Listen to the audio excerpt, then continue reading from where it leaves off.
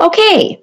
All right. So the first question is related to me, just introduction. I'm Kimberly Brown, and I have taught school for about 26 years and mostly in language arts. Before teaching, I worked in a family business. Why did I career in teaching? I always wanted to be a teacher, even when I was young. I enjoy working with kiddos, especially sixth graders, because they're just lots of fun. All right. If I were to take another job, what would it be? Well, I would hope to be able to stay a teacher. I enjoy it first and foremost, but I do enjoy cooking and baking, and so I might enjoy a hobby or a side job with that. And since I love books, I could see me enjoying working in a library as well. So, how are kids different from years ago? They aren't. I really believe it's the environment that's changed. What inspires children to learn has changed. And that's a lot to do with expectations, technology, and just how the world has changed.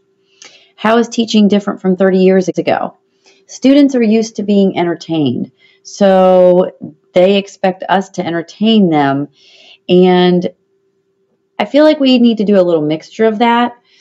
It is my job to make sure students are engaged in learning, and it does take a wide variety of strategies, videos, lots of hands on strategies, activities, and technology, of course. What would I tell a future teacher? Upcoming teachers are acclimated to lots of testing and the school environment that we live in now. So I believe if they enjoy working with children, they will enjoy teaching as a career. I would recommend, though, getting a dual major.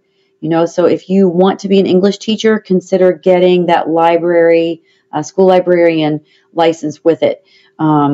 If you want to be a teacher, think about a school counselor. I just think that having a variety of ways that you can help students when you come out of college is a great idea. All right, that's all I've got. See you later.